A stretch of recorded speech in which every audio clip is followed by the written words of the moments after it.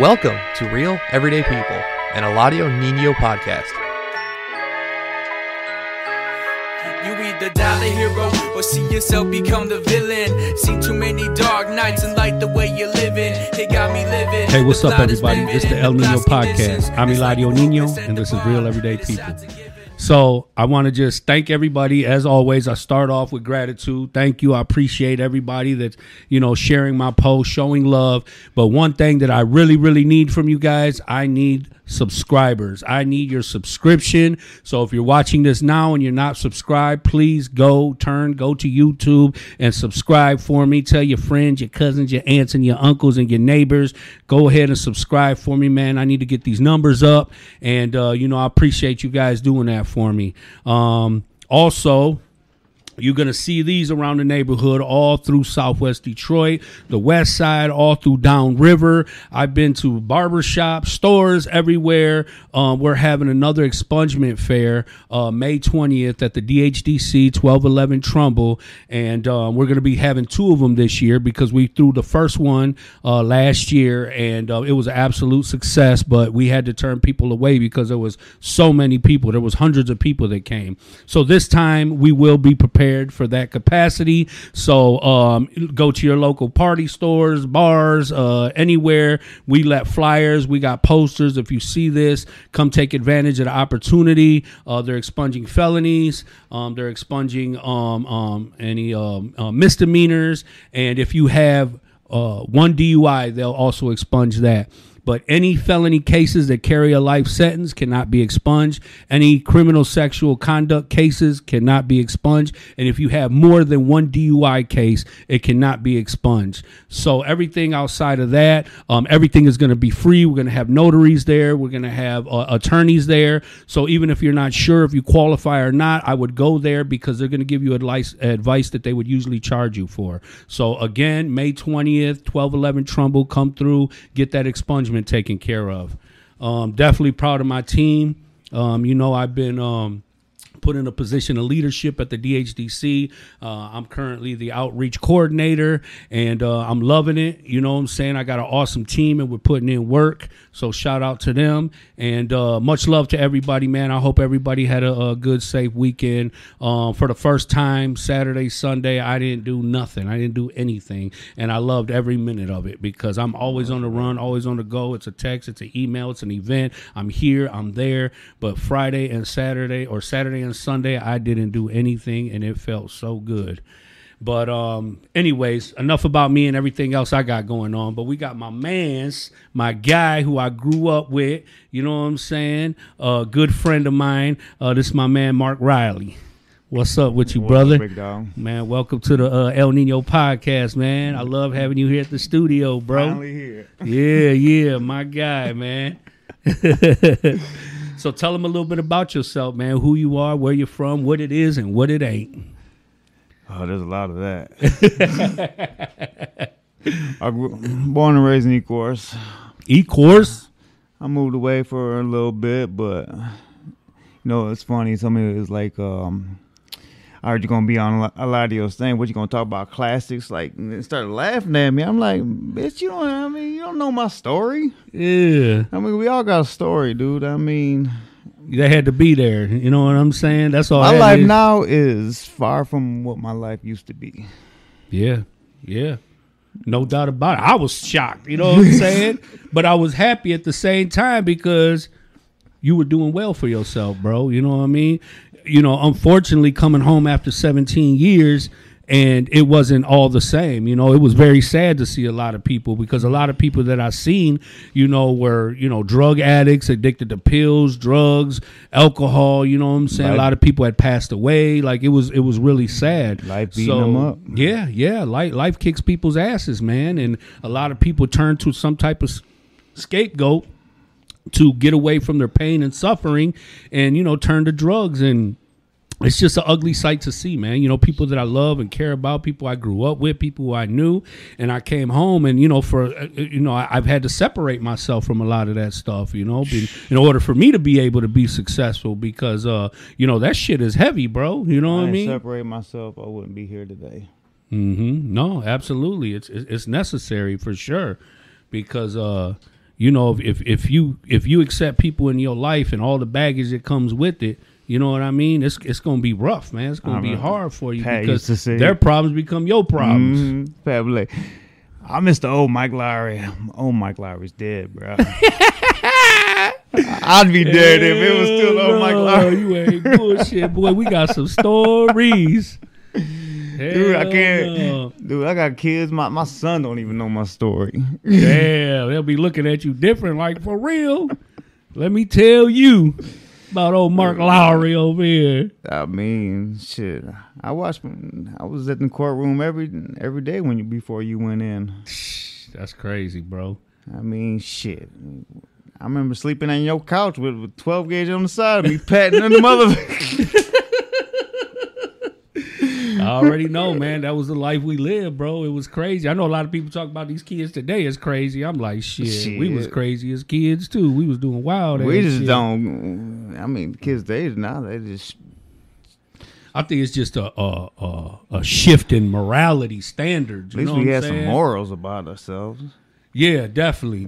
We always had, you know, some type of standard of respect. If you with your mind, you got to pass or something. These kids nowadays, they gonna kill you and your mom. Hell you know yeah. What I'm saying? Like, it's rough out there, bro. You know what I mean? And then with me and my ceasefire team working down there in Greektown, you know, a lot of my family, my friends, my loved ones, you know, they're concerned about it. You know, even my family was like, you know, we're not even comfortable with you down there. And you know, we're regular citizens, bro. We don't got no bulletproof vests. We ain't got no guns. We ain't got shit. We ain't the police, dog. You know what I'm saying? We out there mediating between community and law enforcement because there's such a huge disconnect between the two. So we mediate, you know what I mean? And the ceasefire team, each member was handpicked, you know, as people with respect and influence in their respective communities, you know? So it's everybody can't do what we do. They need to clear that shit up down there. That shit in Greektown used to be the spot, but man, fuck that. Yeah, I know. I was down there one time and they was like, pat, pat, pat, pat. I said, fuck that. It ain't the 4th of July, nigga, so I got to get the fuck on. Shit. I already know, I got babies. Yeah. So, what kind of student were you in school, man? I was horrible in school. Which school? Did you graduate? No, I got a GED. Good enough, brother. Man, I went from E-Course to Rouge. No, we went to E-Course to Marcron. I kicked out of Marcron, but went to Rouge. That's where Ron went to. Ron went to Mount Carmel, didn't he? Me, Uncle Ron. Yeah, good basketball playing ass. Ron went to Trenton. Oh, did he go to Trenton? Yeah, Ron went to Trenton. Okay. That's how he knew all them people out there. Yeah, that's how I got the plug out there. Hell yeah, he did. He was able to expand his wings, you know what I mean? Rennie went to Riverview. Oh, okay. All right. I go to dirty ass E-Course. Shit, I went to straight River Rouge, boy. You hear me? Too. The old one. Oh, boy. The old boy. It ain't even there no more. Same with E-Course. See what ain't there. The bell there. Man, I dropped out of school in 9th grade, bro. Man, once I started thugging, I joined the gang. I started making money, hustling, selling weed and shit. I was like, man, go to school for what? You know? And then it was like every time I went to school, I got into a fight. I get kicked out. They'll suspend me for 10 days. I'll come back. And the day I get back, they're suspending me again. I'm like, there ain't even no sense of me even coming to school anymore for this shit. So I went full time, just turned to the streets, bro. And then, you know, and everything else that came with that. Pops picking me up from jail every fucking weekend. Mm-hmm. And I mean, that's from when I was like 15, 14. And that's what's crazy is because you would think that somebody who grew up with both parents, you know, so you got influence from mother and father. No excuse. And you know, we was still fooling. We was still wilding. I loved it. We took your parents' vehicles and had a fun time and towed some shit up. You know what I mean? Dude, I had a problem. Like, I really loved it. I know, bro.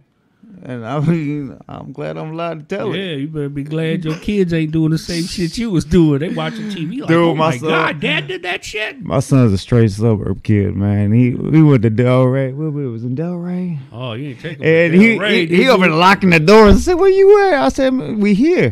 Get the fuck out. Hell no. That's the trenches right there, boy. Shit, but I used to walk through Delray like 13, 14 years old, and walking through there, fucking seeing Mike G and all them riding his bike and shit down there. Yeah, I remember them brothers, man.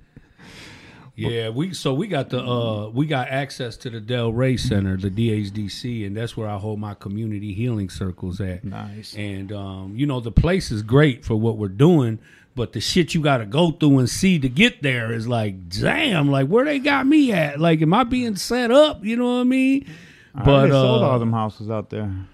Well, on a portion of it, whatever portion of Delray they needed to build on, but everybody else they just totally disregarded because it wasn't no use to them. You know what I mean? So there are still small communities with houses over there, but ultimately, everything over there just, it looks dilapidated, bro, and it would make anybody uncomfortable that's not from the community or is not aware of what Delray is or what it's looked like or anything like that. People would come by and be disturbed about it, you know what I'm saying? And for us and for our people, it's like it's normal everyday, environment. We accustomed to pollution and polluted water and, our streets being decrepit and houses being abandoned and lots being empty and poverty and all that good shit. That's what we come from. Becomes normal. But when you look at it, you're like, damn, bro, like that's a savage ass life. Like who built that system? 100%, dude. That shit is crazy, dude. Like growing up in that neighborhood is just, we here now. I'm glad you didn't get caught up in drugs, man.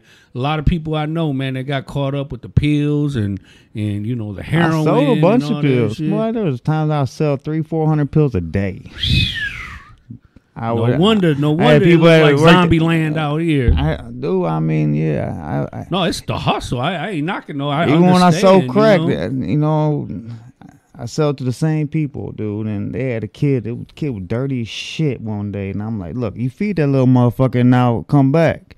They come back looking like fucking raccoons, fingers all burnt, lighters all over.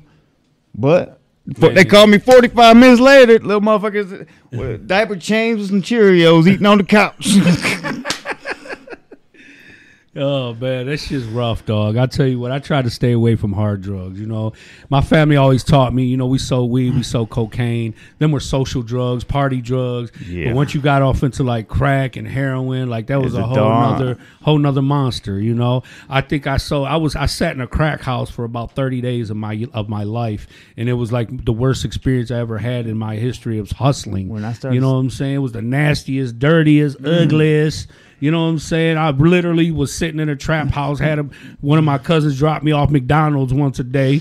You know what I'm saying? And I'm talking about it was just wild, bro. Even the money comes nasty, dirty.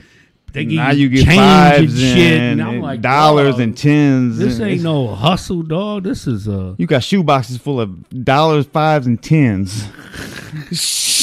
I said, man, I never want to go to that shit. But I also never wanted to be responsible for contributing to the downfall of other people. You know what I'm saying? Like, I didn't want to come up at the expense of their, suffering because I just, I had morality. You know what I mean? Oh, shit. I didn't have nothing. I ain't trying to judge you. I don't want you to feel bad. I'm just saying that, for me, bro, I knew a lot of people who sold dope, bro. But crack, from going from coke to crack is totally different, bro. That's totally different clientele, totally different atmosphere, totally different everything. Grimy motherfuckers that you got to look behind your back every 2 seconds.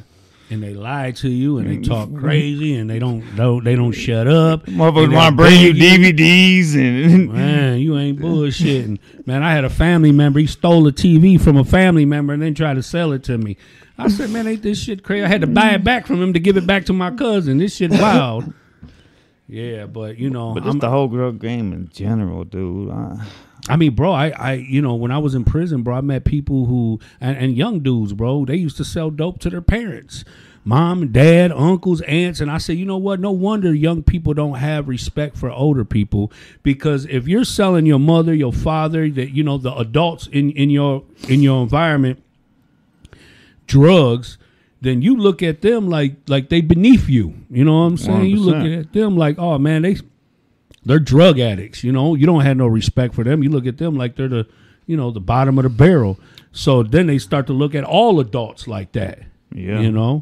I just hope I pay for all my karma. I done been through the shit storms and back, dog. Man, I used to pray for that all the time because, I was always taught that the sins of the fathers are passed on to the sons. And I always said, I know I did a lot of bad shit in my life. And like I said, it wasn't all because I was a bad person. It was just, being a product of my environment, bro. We had to rob people, shoot people, cocktail bomb house. I mean, my house was cocktail bomb. My house got shot up. My house got raided by the ATF and Drano and, you know what I'm saying? I had a big upside down family sign in front of my house getting shot up. Nigga, I used to spray paint my own house and garage and sidewalk and my room and everything. My mom's like, "Why are you crazy?"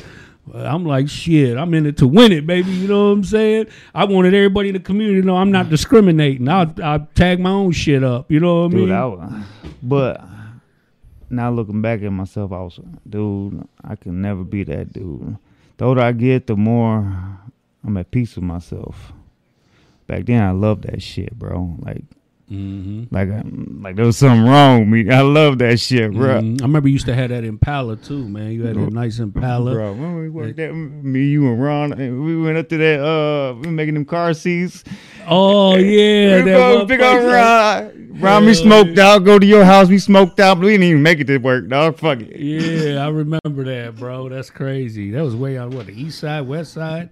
What was that, Davidson or some shit? I forgot to show everybody my little gift bag. What? My dog Mark came through for me. What? I got me a sweet-ass Classics hat. Let me see what else is in the goodie bag. Love my hats. Okay. Woo! Got me a killer-ass T-shirt, Classics T-shirt. Hell yeah, this boy's sweet too, bro. Check it out. Classics breaking bread with me, boy. That's what I'm talking about. And you got the hoodie. And I got the hoodie. Can't beat that, baby. Gave me a whole little wardrobe just now. Shit. You know how we do, baby. Man, thank you so much, brother. I appreciate that, man. Thank you, man. Much love to you, bro. And I'll tell you what, man. For a year straight, when I came home, a year straight, Mark cut my hair for free. Every week. I tried to pay him 10 different times, 10 different ways. He would not do it. And I respected that. I appreciated it, bro. I thank you. And the only thing fucked up the momentum was the pandemic. By the time the pandemic was over, like, nigga, I'm going to need the $35. I was like, God damn, no, I'm bullshitting. But that's been my life the last 10 years. Yeah, I've done my little, but I just throwing that equipment out. I'm like, dude, that just made me think I'm fucking retired from the game, bro. I'm throwing fades out, baby. Man, I know so many people that done folded up shop, bro, because it's like, it's overloaded in Michigan. Everybody's got trees, bro. $1,000 a pound. Bro. What you gonna do with that? That's what I'm saying. Bro, I seen it come from, dude. I was taking to North Carolina getting $3,600 a pound, and then it went. Then even around here, I was 26, 24. I can make money off 26, 24. $1,000. Now motherfuckers give me 800. Shit, DTE 800. Yeah, who you gonna sell it to? You know what I'm saying? Shit, everybody's aunt, uncle, cousin, and neighbor growing that shit and got that shit. I was doing that shit and before it was illegal. Dispensaries are killing everybody, But dude, one of my clients said that dispensaries are paying $600 a pound. Yeah. Wow. I'll tell you what, the thing that keeps me alive is the loyalty, the relationships that I have with people who just genuinely got love for me, support me, love what I'm doing, love to stay connected to me. And even though they can go anywhere and everywhere else, but it's always not going to be it's not going to be the same experience. You know what I'm saying? Because, anytime I'm around people, I always want people to feel loved. I want them to feel cared about. I want them to feel important. You know what I'm saying? And I treat people just like that. And just treating people like that, is priceless. Who doesn't want to be treated with love and respect, bro? That's it. Everybody don't want to be treated like clientele, like I'm just a customer, like I'm just a paycheck. You know what I mean? That's all. I've been cutting the same people for years, but I don't view them like my clients. I view them like, dude, there's Joe, there's this. I know the stories, and cut through their kids, their grandkids. Bro, you could run a podcast right out your barbershop because I can't imagine how many stories you've heard. I know as soon as somebody sits I mean, the barbershop is where it's at. Yeah, that's what I'm saying. You could sit there and cut a hair and hear a person's whole life. If you've been That's cutting it. a person's hair for a year, 5 years, or 10 years, you pretty much know their whole life, you know? I've been to graduation parties, funerals, like, dude. I mean, we all people, dude. I mean, But tell me this though, how did you start cutting hair? I ain't never seen you cut nobody's hair a day in my life. I come home and you just full blown. I didn't go to barber school until like 2003 when Gage was born. Oh shit! I went to prison in 2002. So after I went, you said, "Fuck this shit. Let me get my shit together." Huh? Well, yeah, I tried to get it together. I was still being stupid. Yeah, hell yeah, I already know. Shit, and then That's that straddling the fence shit. You know what I yeah, mean? Like, straddling you got good the fence, intentions, but it almost you came want- out to bite me. You know, last time I even sold coke, that month, me and another person, you know, we ran to about 15 keys, Damn, that's a lot, bro. and That's gonna get a lot of attention. That's it got a lot of money. attention. Hell yeah, it's a lot of noses. So my ass went to North Carolina and got the fuck out. That my life was falling apart, dog. I let the money go over everything. Yeah. And that's sad because I always believe that man makes the money, money don't make the man. And sometimes money will consume you, bro. You know what I'm saying? It'll change you. It'll take over, you know, if you don't got know your how to control followers it. and yeah, just dude. Now that you get the money, you got 10 motherfuckers and trying to stab your back Everybody right behind you. Yeah. And it be your own people. It all be the your time, own bro. people. That's why my circle like this now, dog. Yeah, I mean, my whole life, bro. That's all. That's the only people that ever hurt me was my family, my friends, my love. The only ones ever lied to me, disappointed me, betrayed me, did me bold, wrong, lied, set me up, snitch. Everything has always been my own people, bro. But You I know moved what to I North Carolina for like four years. Gage lived with me for about a year there. And I was cutting down there, and it's just slow life there, bro. I met some cool ass people, but it's slow as They shit. get a haircut once a month. We at this bitch Dog, once a week. I had to drive like 45, 50 minutes to the hood to cut hair. Mm-hmm. Dude, I worked in an all black barbershop. Like all black. Damn, I was the for first real? white motherfucker to even me up in there. Okay. And then Was you able to hang? Was you able to get Oh, with the well, shit or what? dude, the first day, this lady was, little kid got in my chair, and the lady was like, ain't no white motherfucker cutting my kid's hair, this and that. I say, fuck him. And I just sat there, and then she was like, you want to cut my kid's hair after she seen me cutting? Yeah. And I'm like, no, man, fuck it. But it ended up being one of my best clients. You know I ain't like that, dog. Yeah, for But I'll prove point. Mm-hmm. Yeah, no doubt about it. It's crazy how people would judge you just because, you know what Nah, I'm saying? And then they think because you white, you don't know how to cut black people's Exactly. hair. You know, but, you know, sometimes I got to show you better than I can tell you, you know? That's it. I worked in an old beat up country backwoods barbershop. All they did was flat tops. The grandma got a flat top, the uncle got a flat top, everyone got a flat top. But I know I do flat tops now. Hell no, that's crazy as hell, bro.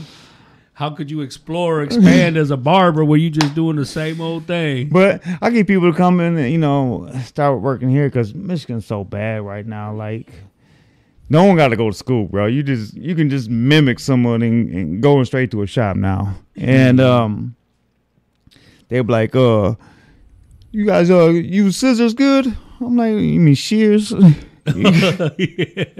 Or, you know, barber side, they'll be like, what's that blue stuff? And they sitting there, they cut hair for 2 years, but they don't even know what barber side is. Yeah, no doubt about it.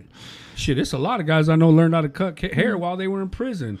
You know what I'm saying? And they had to use mustache trimmers and shit. They didn't even have we had our barbers, we had a barber shop in the prison. But, you know, you had to get on a call out. You had to wait. Like the homies, I'll go to them because, hey, bro, I need a cut right now. You know what I'm saying? $1, $2, give them some soaps and some soups and I'm on and popping. And they'll butter you up with some old mustache trimmers. You know what I'm saying? Hey, you sweet as hell. Up in But that that's bitch. the job. Shit, Jimmy the barber, bro. Jimmy the barber, he been cutting my hair since we were in prison, bro. We was at Newberry, and fuck, bro. I used to sit in the bathroom. Guys taking showers on one side, guys taking the shit on the other side, and I'm just in the middle getting a haircut. You know what I'm saying?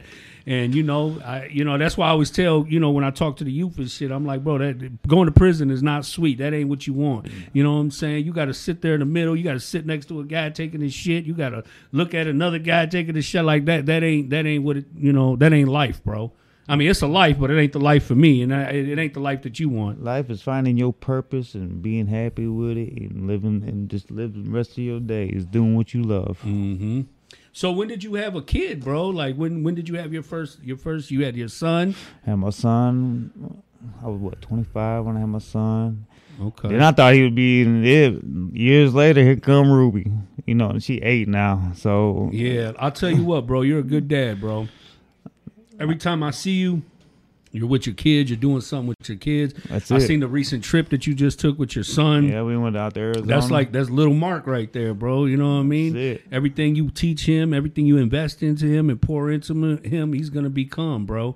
And it's the same thing with negativity and positivity, bro. If you teach them negativity, they're gonna come out that way. Kids are like sponges, bro. They soak up everything, whether it's right or wrong. And in their eyes, my mother, my father, they can't be wrong. Everything they taught me, that's what my mom taught me. That's what my dad taught me. That's what they told me. They said this is how it goes, no matter if it's right or wrong. So we all have a responsibility, you know what I'm saying, to be an example of growth, of maturity, of change, of responsibility, of, learning how to prioritize and teaching them, about, business and teaching them about education and the value of family and, even 3 words like really please, thank matter. you, and excuse me. Hold the door open for someone. Yeah. That's one thing I say to my son, man. I mean, I ain't got to tell him nothing no more. He grown now, but he'll hold that door open, and I sheltered him. Like when he was young, we got raided. He's in his diapers, and his room's getting tore apart. But luckily he had a mama that kicked me to the curb. It was like she did what she had to do. You can have this Mickey Mouse shit, huh? She liked the money, but she didn't like the what came with it. Yeah, I mean, yeah, and it's a lot of women that do that though. It's a lot of women who they eat with their eyes. They see a guy, he got gold, he got a nice car, he making money, he got shit, and they fall in love with that. Have your baby, everything, but. Eventually shit goes south, you know what I mean? And then what? Now you want to jump ship. Now you don't want no parts of it. But when we was at Southland and Fairlane and you shopping online good and everything good, but when shit goes sour, now all of a sudden I'm a piece of shit. I'm just a drug dealer. I'm too hood. Why do you talk like that? This and that. Like I'm like, man, that shit crazy. But that shit'll teach you, man, the difference between circumstantial love and unconditional love, bro. We still cool to this day, though. We come together for our son. That's good. That's good. At the end of the day, that's the only thing that really matters. That's why I do everything I do is for my kids. I mean, life is a learning experience, man. Life is going to be your best teacher, bro. That's it. Who you were then, you are not today. And who she was then is not who she is I've lost today. 3 or 4 lives, but I tell you what, I'm 44 now, and I'm loving this life. I'm going to have a better life here soon. I just keep on pushing. I keep on climbing that ladder. No doubt about it, bro. So how long have you owned your shop, and what motivated you to do that? Was you just cutting hair on the side, just making a couple dollars here and there? Or I was in North Carolina, then I had Gage, and then I kind of lost him in court, so I moved back, and just to be closer with him and stuff. And I was with Rube. Rube was like, "You need to open up a shop, this and that." I'm like, I was working over at Fabulous. I would cut ahead, come out the back door, come back about $3-4 grand, weed money and shit. Yeah, hell yeah. But 2000 Fabs. Fabulous Hair and Nails. So me and my business partner Javi, we both worked there. Oh shit! Okay, all right. And then we find out you was working at Fantastic Sam's, nigga, Hey, or Bo Ricks or something. Our place used to be Fantastic Sam's back in the day. I swear to God, I was like, damn. So 2013, we opened up Classics Barbershop. Okay, that's sweet. 10 That's years. good. 10 years now. We still there. I see you just gave the place a facelift. Just gave it a facelift. Man, it looks sweet in there, We bro. getting there, man. We're blessed, man. We're busy. Our guys got their shit together. You know, I don't have to be up on them. They love to make money. I mean, I couldn't ask for a better group of guys, bro. No, that's dope because it's not always easy to find, you know, good help, good workers, people People come want in it, and but show up, they you don't know? want to put the dedication to it. Like it's just going to come to them. No, you got to people want to work. show up when they want to and when they feel like it and all that. Like Those are the ones that don't make it. I tell my team, I'm a reflection of you. You're a reflection of me. That's We it. in this shit together. Let's make it happen. You know what I'm saying? I understand that life can be overwhelming. Everybody has bad days. Shit happens. I understand. But ultimately, we need to have effective communication. You know what I'm saying? And we need to always communicate with each other. And that's how we're going to build our bond, our relationship, and we're going to get the job done. You know what I'm saying? These group guys I've been working with now, I mean, everyone there probably been about 5 years. Sammy's been there about 6-7 years. But, dude, Sammy started out young. Now Sammy got about 10 whips. I mean, he got a family. no doubt. That's sweet, everyone bro. got something, you know. But that's And you hard don't work. even have to sell drugs to get this no, shit, bro. that's You know, what because I'm that's how I saying. used to think. I used to feel like the only way I was ever going I to be able get to have that was anything selling was drugs. selling drugs. But that's not true, bro. Yeah, I mean, I know it now. Yeah, And I know. shit, I got more now than I ever had, and I don't even sell Exactly. no drugs. You know And what I I'm ain't got to saying? look behind my back. None of that. And then everything I I sleep got, good at night. they can't take from me, bro. I Nope. got check stuff. I got proof of all my Yeah, finances. You know what I shit. mean? I Before mean, I still owe the IRS, but we going to be paid by the second. you better pay that state, that city, that Fed tax. You know what I'm saying? I'm totally legal now. Man, I'm telling you, bro, I just got a bonus at work. You hear me? And, man, I'm looking at all the tax that they took out. I said, shit, Uncle Sam ain't playing no games. I said, man, I don't even know what this shit is called, what it's for, what it goes to, or nothing. But you know what? Whatever, man. Whatever, man. Come on with the come on, because at a point like this, man, it's hard on the yard, baby, and every little bit helps. Yes, sir. Yeah. So how's fatherhood, man? Like you got your son, he's older, your daughter's younger. I know she be giving you hell. You know what I'm saying? She is a mini me, dude. Well, and she's totally, she's opposite from my brother, but she is a mini me. She loves shits that goes fast, fucking loud engines, and she says she's a tomboy. She ain't a little girl. She's a tomboy. Okay, yeah. Well, she spent a lot of time with her dad, and she be at that barbershop. Is she ever been interested in like cutting hair or inquiring? She said she's about gonna do barber- nails like her mom, but we'll see. Okay. But yeah, she's my little riding buddy in the summer. You need to incorporate that. You got the space for it, bro. You could have somebody in there doing nails, bro, and making more money and getting more clientele, bro. I know. I mean, there's so many things right now. Like especially around this time, it's my busy time. I got a bunch of motorcycles coming in the garage because I'm trying to open my own motorcycle shop. It just, man, I'm steadily trying to push myself. Yeah, no doubt about it, man. I understand. I'm the same way, but money, you know what I'm saying? Money is always like the biggest obstacle. Money's always the biggest obstacle. All my ideas, I could have the most wonderful, most creative ideas and plans. But if you ain't got the money, you know how they say, no money, no funny, bro. I know. Gage was like, Dad, we need to do real estate. I'm like, where we going to get this money at? He did. We just go to the bank. You know, he's been so sheltered. But I'm like, son, you know you got to do this.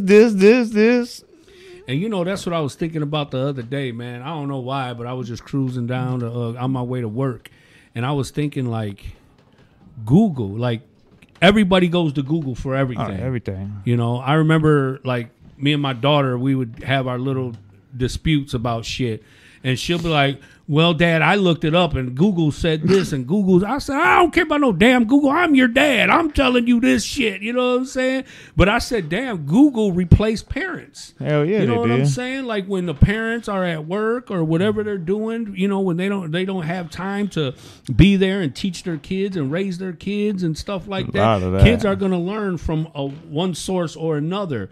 And Google has been their source of all information. They believe that anything and everything that Google says is real. It's reality. Google, It's the truth. TikTok, all that.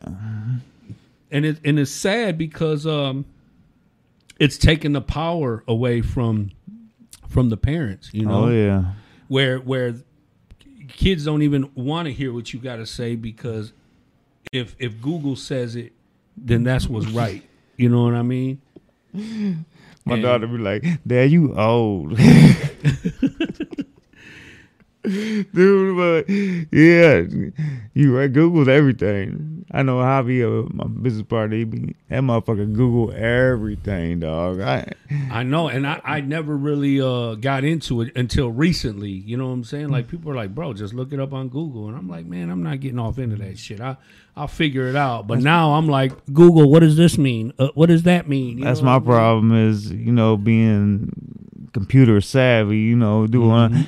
I'm like, man, fuck that. Even now I got my, I do all my appointments and stuff on the Cut app. Mm-hmm. Man, Sammy, all them, they were doing that for years. I'm like, I'm in my book like this. Yeah, that's how and I'm know. getting them from Facebook, text message, phone calls to the shop, all, and then I'm double booking myself.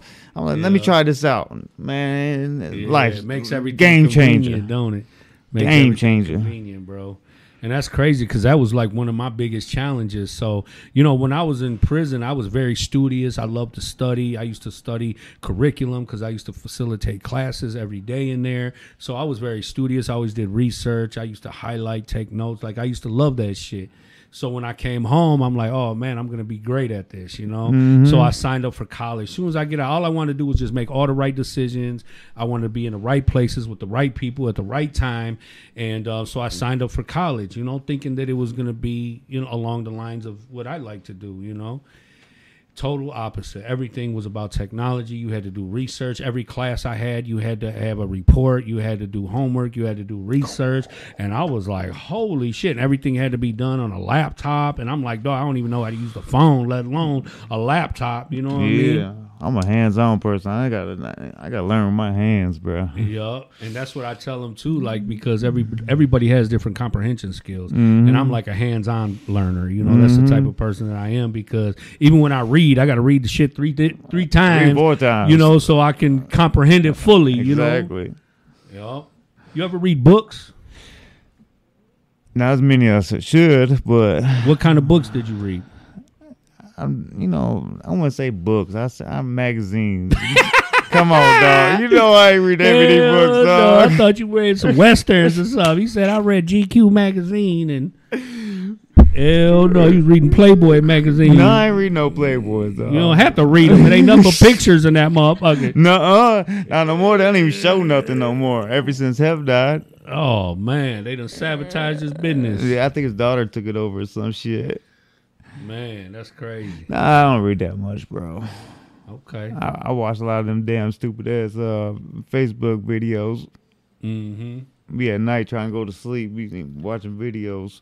Oh, them reels. Yeah, my wife, she loves watching reels, looking at all them crazy shit, man. I'm like, damn, it's just crazy, because it really is, like they say, the world is at the tip of your fingers. It is. And it's crazy because you can be anywhere in real time. You know what I mean? I could be talking to somebody in Cambodia right now, Imagine if this shit, like all this cameras and everything was around when we was young.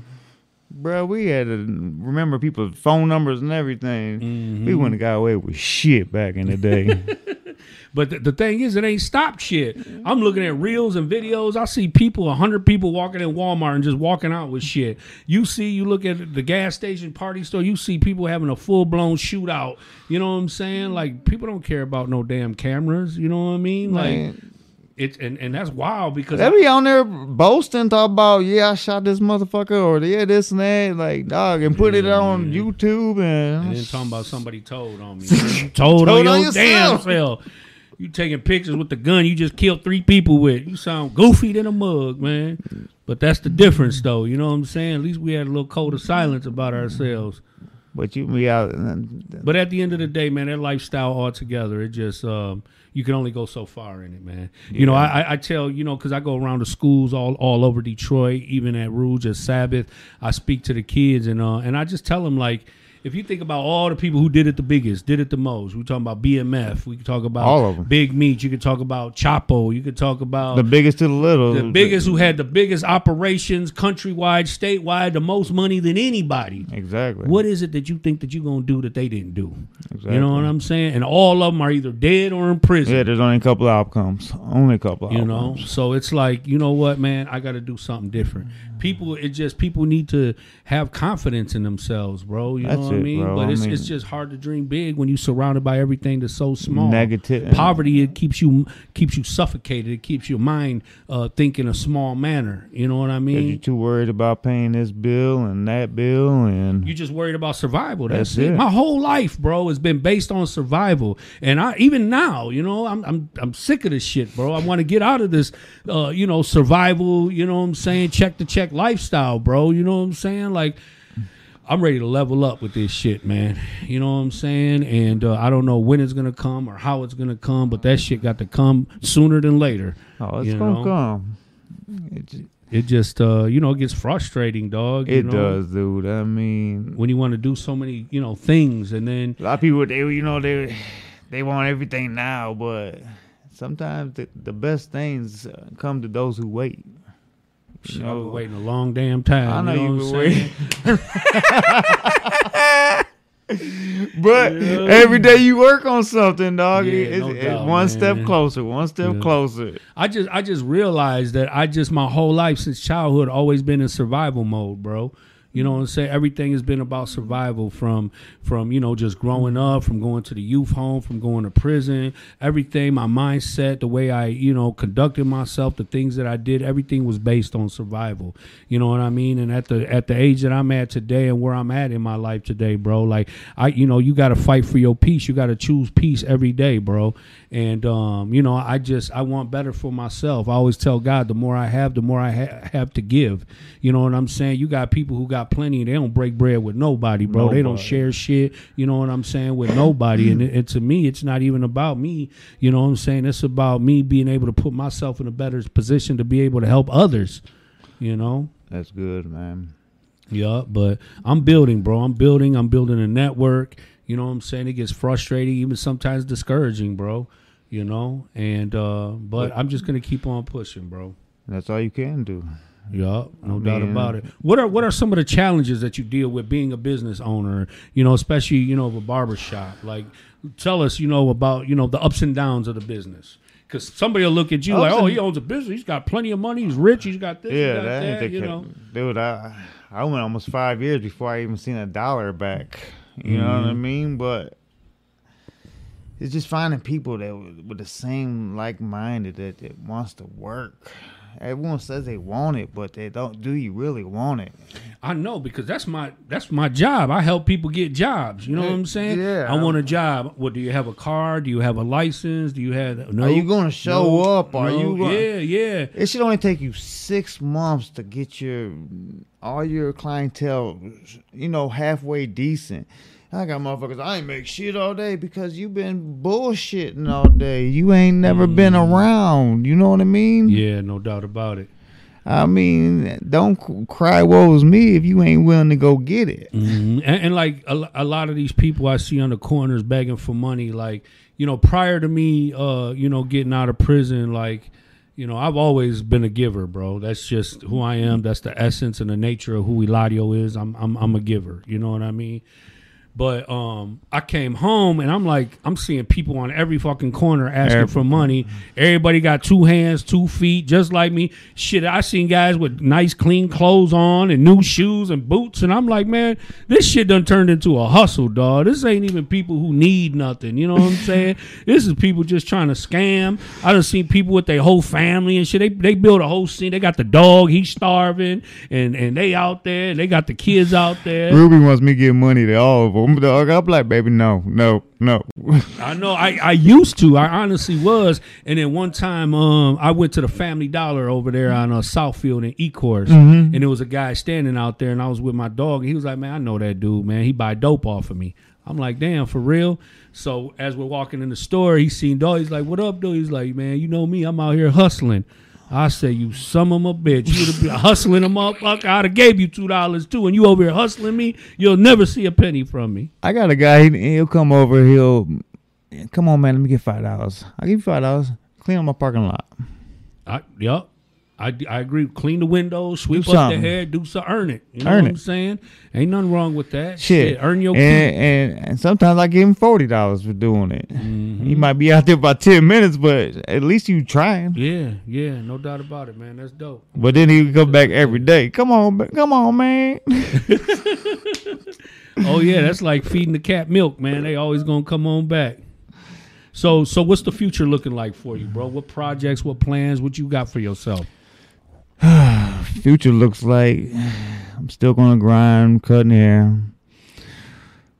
but I'm trying to get my own motorcycle garage together. Hopefully in the next year or so. So what do you want to do? You just gonna be a mechanic? You gonna fix bikes, or what do you? Yeah, I mean, like accessories and shit like that. Man, Okay. I got a guy for everything on bikes, but I do a lot of it myself. But dude, I'm just trying to put my hands in a couple little things, man, and live my life, dude. Yeah. The shop hopefully will be there for another 10 years. I mean, and I hope one day they open up shops and everything else. I've seen you try a few different things. I've seen that you had them glass cases where you were selling shoes and clothes for a minute. Well, actually, You that know. was, I allow people to come into my shop and make money. You know what I mean? Yeah, that's I mean, dope. I'm That's not. dope. If you want to make money, shit, I'm I'm all with it. Even shout out to my man Alante Mills. He be having the vending machines. You know what I'm saying? Yeah. And he puts them in places. He's got snack machines, pop machines, shit like that. And that who would have thunk it? You know, my homeboy Antonio Segura. Shout out to him. He made a business out of pallets. You know what I'm saying? He repairs pallets, fixes them, collects them. He'll give you $1 for a pallet. Go fix it up with 2 broken pallets and sell it for $3. You know what I'm They saying? say if you brought 7 people together and you put them all like equals, you could be a millionaire in like so many years. But everyone knows someone, bro. Mhm. If we all work together, shit, who knows what could happen? Mm-hmm. But we come from the hood. Everyone's against each other. No doubt. Yeah, I already know that crab in a bucket theory. But I'll tell you what, people are doing a lot better now They than are they doing were better. then, bro.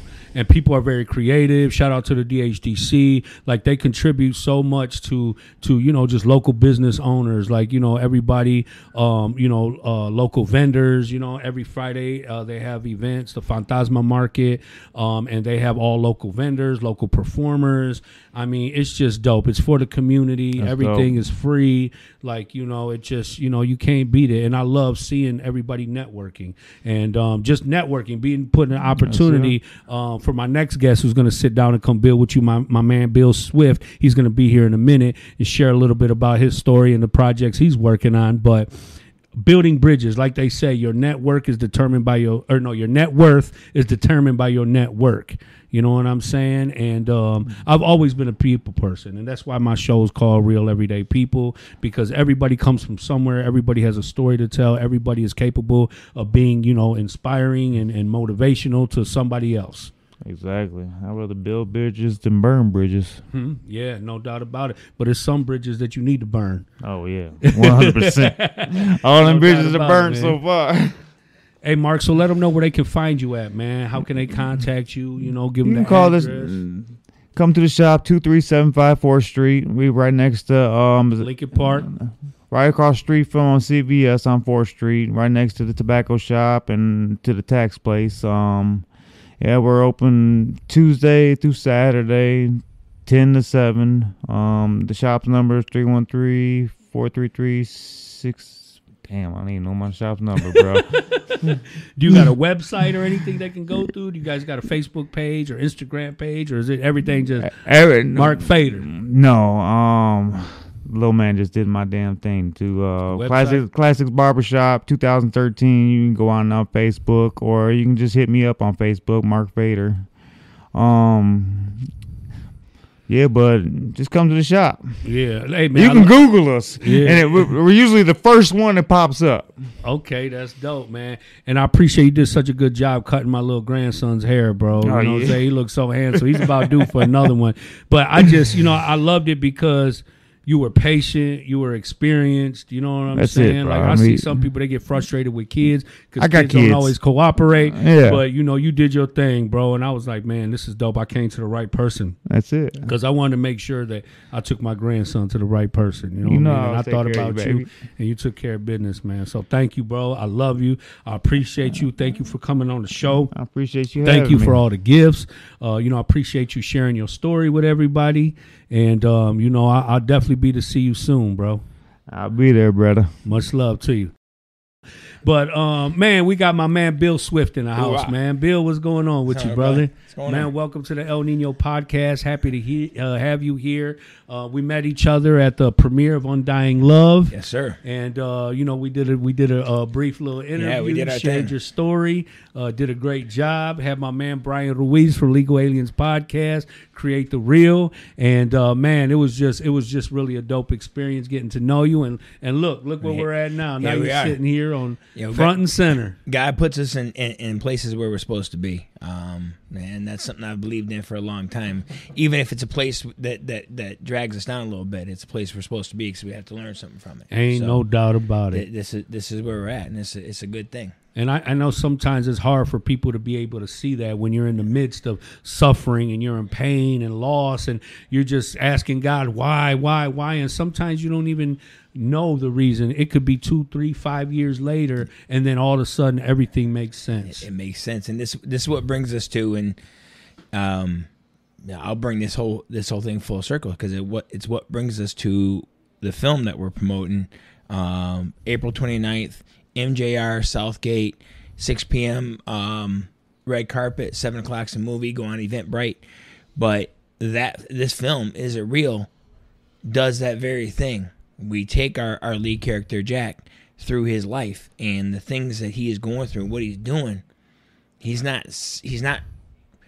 At first, he's not seeing it, and then he starts to realize what's going on. But by the time he realizes what's going on around him, it becomes too late.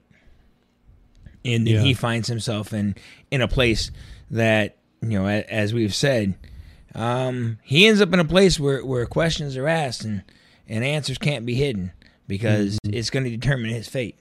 So it's a fantastic film. We're going to take you through Jack's life and give you an opportunity to think about the things that we do in our lives and how they affect everyone around us. So it was real cool listening to you two cats because a lot of those stories fall into the same category of what we're talking about. We're pretty much into the same business, bro. I said, my job here is to document stories of people from urban communities and all walks of life and to share their experiences, share their journey with people because you never know who's going through the things you have been through. And, you could be a guider. You could be guiding somebody, advising somebody who's in that same position right now and needed to hear what you had to say. In a lot of cases, in most cases, if you step back and just be you and talk, you don't even realize that those people needed to hear it.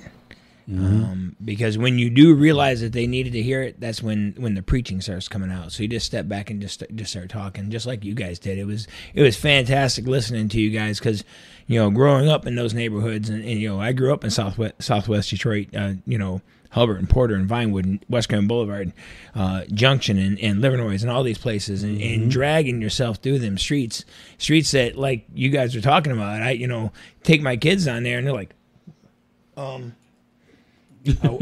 we okay, Pop? And I'm like, nah, yeah. I used to ride my bike down through here. I used to run through that alley to get to the store quicker, and it's just the way it is. So, and then even seeing like the homeless communities now, like it's crazy because I never seen it before. Like prior to me going to prison, like we didn't really have homeless people like that. And when I came home, they were like everywhere. Like it was just communities of homeless people.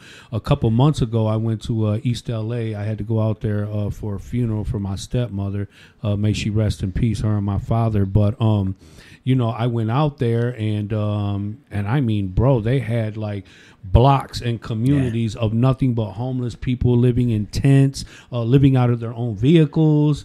And I mean, like, it was just a normal life, a normal day for them, and it was just sad to see. Like, how does it come to that? How do we reach that point as a country, as a nation? But not only that, as an individual, as a person, how do you let yourself get to that point? Like, I know a lot of people who have shared their stories up here that were homeless at one point, and I know sometimes it's just that bad, and sometimes I guess some things are just out of your control. A lot of things happen. I'm gonna keep doubling back to this because it's fun that we're talking about this. Same thing with this movie. When you start to see Jack's life spiral, you see his life spiral, but Jack doesn't, and his life starts to spiral out of control. I wrote another screenplay that I want to turn into a trilogy that deals with homeless veterans. Okay. As a veteran myself, it hits close to my heart. But you learn also in that film that being homeless, doesn't mean you're a bad person. Life takes a hold of you and drags you through a certain point. And by the time you get to that point, getting out of that is that much more difficult because, if you're homeless and you want to get out of it, you don't have an address, you don't have a car, you don't have a license, you don't have anything, anyway. And mental illness also plays a factor. And you pull that on top of it. So when you go, you're like, all right, I'm going to dig out of this. I'm gonna do the right thing. I'm going to go get a job. Okay, on your application, what's your address? Damn. The third tree in the park on the west side, it don't quite work. Yeah. So that's a lot of what that film starts to work around. But it's folks like yourself and like my man over here that have these stories, that have this experience, that have these things inside of them that can sit in these places, can talk in the barbershop. They say the barbershop and the barber and the bartender are the two biggest people outside of a priest that people confess to. Yeah, absolutely. They tell their stories too. They tell their issues and their problems. They sit there and talk about it. And the cool thing with what I do now is all these experiences and all these things that I hear, I see, I've gone through, I've done. Now I get to write them. And I get to tell stories about them. And as we did with this movie, Is It Real? I'm going to do this real quick. Eventbrite, look up Is It Real? Our premiere is April 29th, this coming Saturday, MJR Southgate. Just check us out. Look us up. Myself, Bill Swift, or Carrie Swift. Check us out on social media, and then we'll hook up. The movie's beautiful. We're going to send you through to a place that no one on this planet has ever lived to tell about, but at the same time, you're gonna have get a certain kind of feeling for it because it tells a story, and it tells a wonderful story that touches your heart, touches your soul. You're gonna get your action, your grit, your dirt, your all the stuff that people crave in a film, and then we're gonna bring you to another place and give you some heartfelt feeling. So is it going to have like documentary feels? No, not at all. This is more so where, like I said, we take Jack through his life. So Jack finds himself in a place, and he, as his guide is taking him through this, we go back to certain spots in his life. And then he comes back, and they have a discussion over things. And so is this a real person and a real story? It's probably a whole bunch of people's story. Wow. But it wasn't written from that. There is a portion in this film that I actually wrote from my life. Okay, so there's one small spot, and I've never written my life. I've never written, the things that have happened to me. I haven't done it yet, I should say. I don't ever write myself into a film, even though I played in this one. I had a part.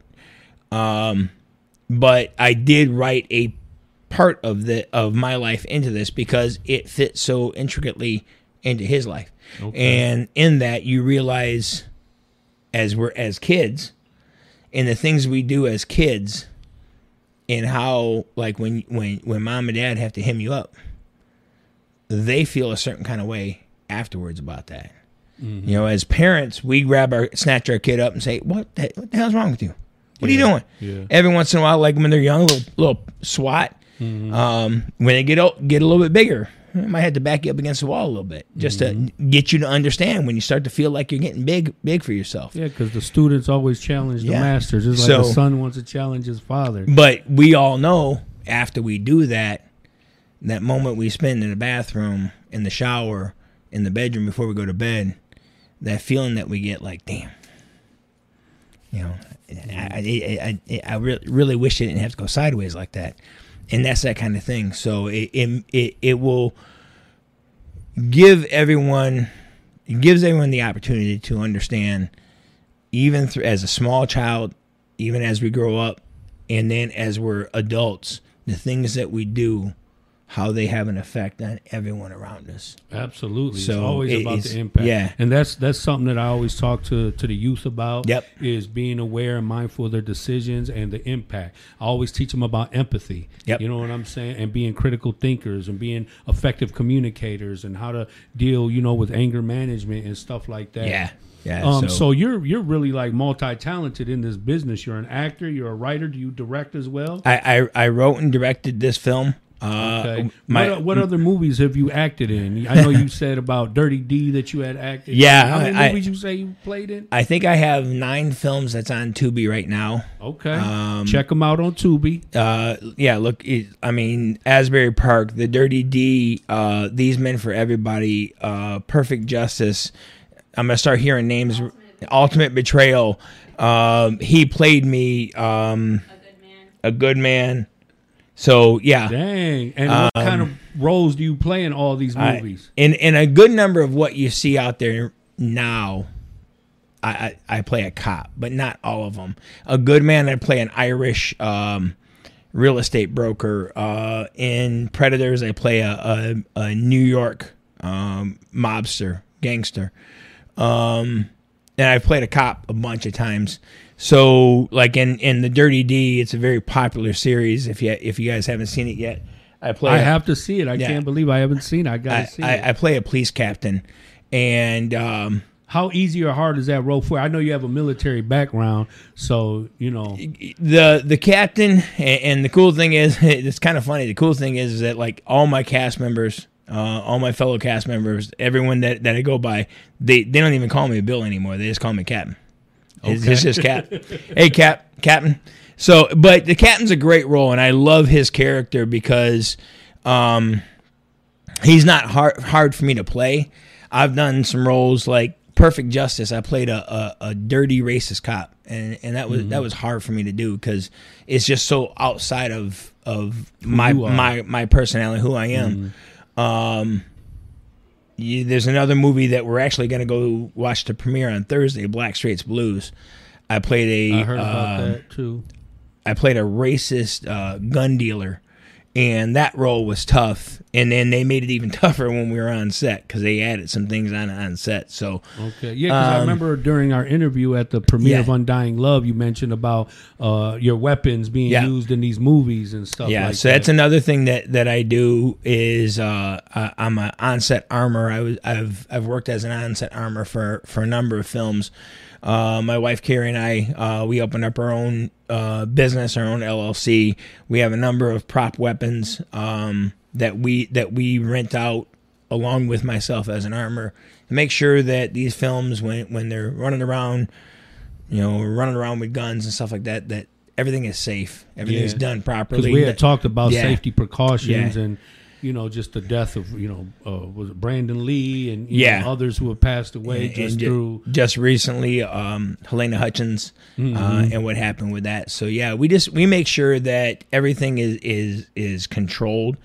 We keep it in a controlled environment. We make sure that nothing goes sideways, because the filming industry here is so young, and the people that are acting are so young in their career, if not young people. They're just not used to having that element in front of them. So it almost turns into a fallacy or a toy. And we have to let them understand this is a weapon. and this weapon can hurt you.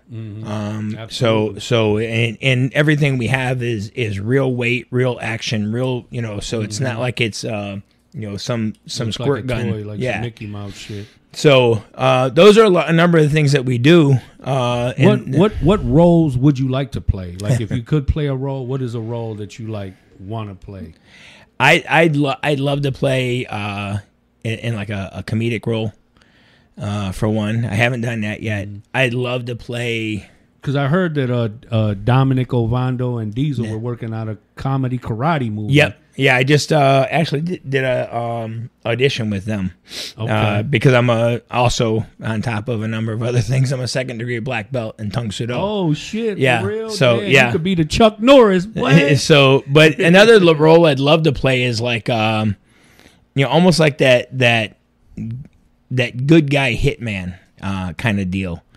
Someone who, I'm gonna go in and I might have to take some people out, but it's for the better cause. I don't mind I played a bad guy. I've played a bad guy in a number of films, and I don't mind it. They don't bother me.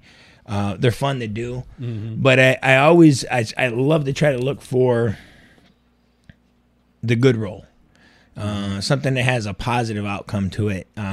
That's why one of the things I love about the captain in the Dirty D is that he's just a solid, good dude. His police officers around him aren't always so good, but he is. And that's one of the things we love about our film is that in the end of it is for as much of bad things as Jack was doing through the film, he was always a good guy because he loved his family, he loved his wife, he loved his daughter. He always wants the best for them, but he just always ended up with that thing in the way. And you were talking about it earlier, being on that fence. Yeah. Walking that fence, and he still, that one foot kept slipping off to that one side. Yeah. As much as he wanted to be with his daughter, and you'll see there's scenes in there where you can feel his own anguish over what he's doing to him, what he's doing. I went there. I've been through that shit, bro. I know what it feels like, bro. Yeah. Shame. Watching, his wife and his daughter going off and playing because he's busy doing something else. He's got his mind elsewhere. So, is that a shut up over there? No, but it's that kind of thing. So come on out and check us out on Saturday, because I promise you, when you walk away, this film, you watch a lot of independent films, and especially films from here in Detroit. This one hits different. And it has a different feel to it. It's going to take you to a different place, and it's going to give you a feeling. I told a bunch of people, when you buy tickets, as soon as you pay for the ticket, turn around and grab one of those little small packs of tissue, because you're going to need that one too. Yeah. That's a true story. Yeah, sometimes, people need a good cry, you know? They do. And me and Brian Ruiz from Legal Aliens Podcast, we're going to be there at the premiere, at the red carpet. We'll be doing interviews with all the actors in the movie. Thank you for the invite. I appreciate you. Shout out to Dominic Ovando. Shout out to Diesel and, everybody, Sunnyville. I appreciate you guys. They're the ones that invited me to the premiere for Undying Love, and that's how we met. And here we are. Now I'm doing your premiere. Right. And, this is how these connections work. And the cool thing is that, like, if you guys know independent films and films here, we'll go watch Tubi and watch these things. Our cast is so dynamic. Jimmy Chappelli, Tiffany Scott, Tiffany Trill. She's just a wonderful, wonderful person. Allison Smith and James, that guy. They're just we can go on and on. Aaron and Michael and all these guys that have been in films locally. It's such a beautiful cast. It's so dynamic, eclectic, well-rounded, and everyone hit their spots. And then you get to see this ugly bald head in a couple of scenes. So, and then at the premiere, folks are going to be there, like Lisa Brown and her crew. They're coming because they love to support people that support them and work with them. So they're going to be there, and those are great dynamic filmmakers in the city. So it's going to be a great time. We're going to bring Hollywood to the Southgate area. I love it. With the interviews that's going to be going on, there's going to be 2 of you guys, the photographers, the giant banner that people are going to be taking pictures in front of, and then we go and watch this film, and it's a wonderful thing. We're really looking forward to it, man. You know, thank you for the invite. You know, I support you. You always have a place. We'll book a date later on in the summer, get you on here. Let's do it. You can share the rest of your story. Maybe include your wife with you. You know what I mean? But, you know, I want to thank everybody who tuned in. I appreciate you guys. Shout out to my brother Zoe at LA Landscaping. He'll take care of you. Google it, LA Landscape. He's a professional. He does a great job. He'll come. He'll take care of you. He does residential. He does commercial. Whatever you need, he'll come and he'll get it done. Shout out to Family for Life Promotions and, you know, everybody else, man, who, you know, who support me and subscribe and just show me love. Thank you. I appreciate you. Everybody have a safe week, and I'll see you guys next Monday. And it got me upset. Living in that fairy tale American dream. Killing when you walking with that gangsta lean. Even though you know they all. This has been an episode of Real Everyday People, part of the El Nino Podcast. Check out the El Nino Podcast live on Facebook every Monday night at 9 p.m. Eastern. And for full episodes, the El Nino Podcast is available on Facebook and YouTube.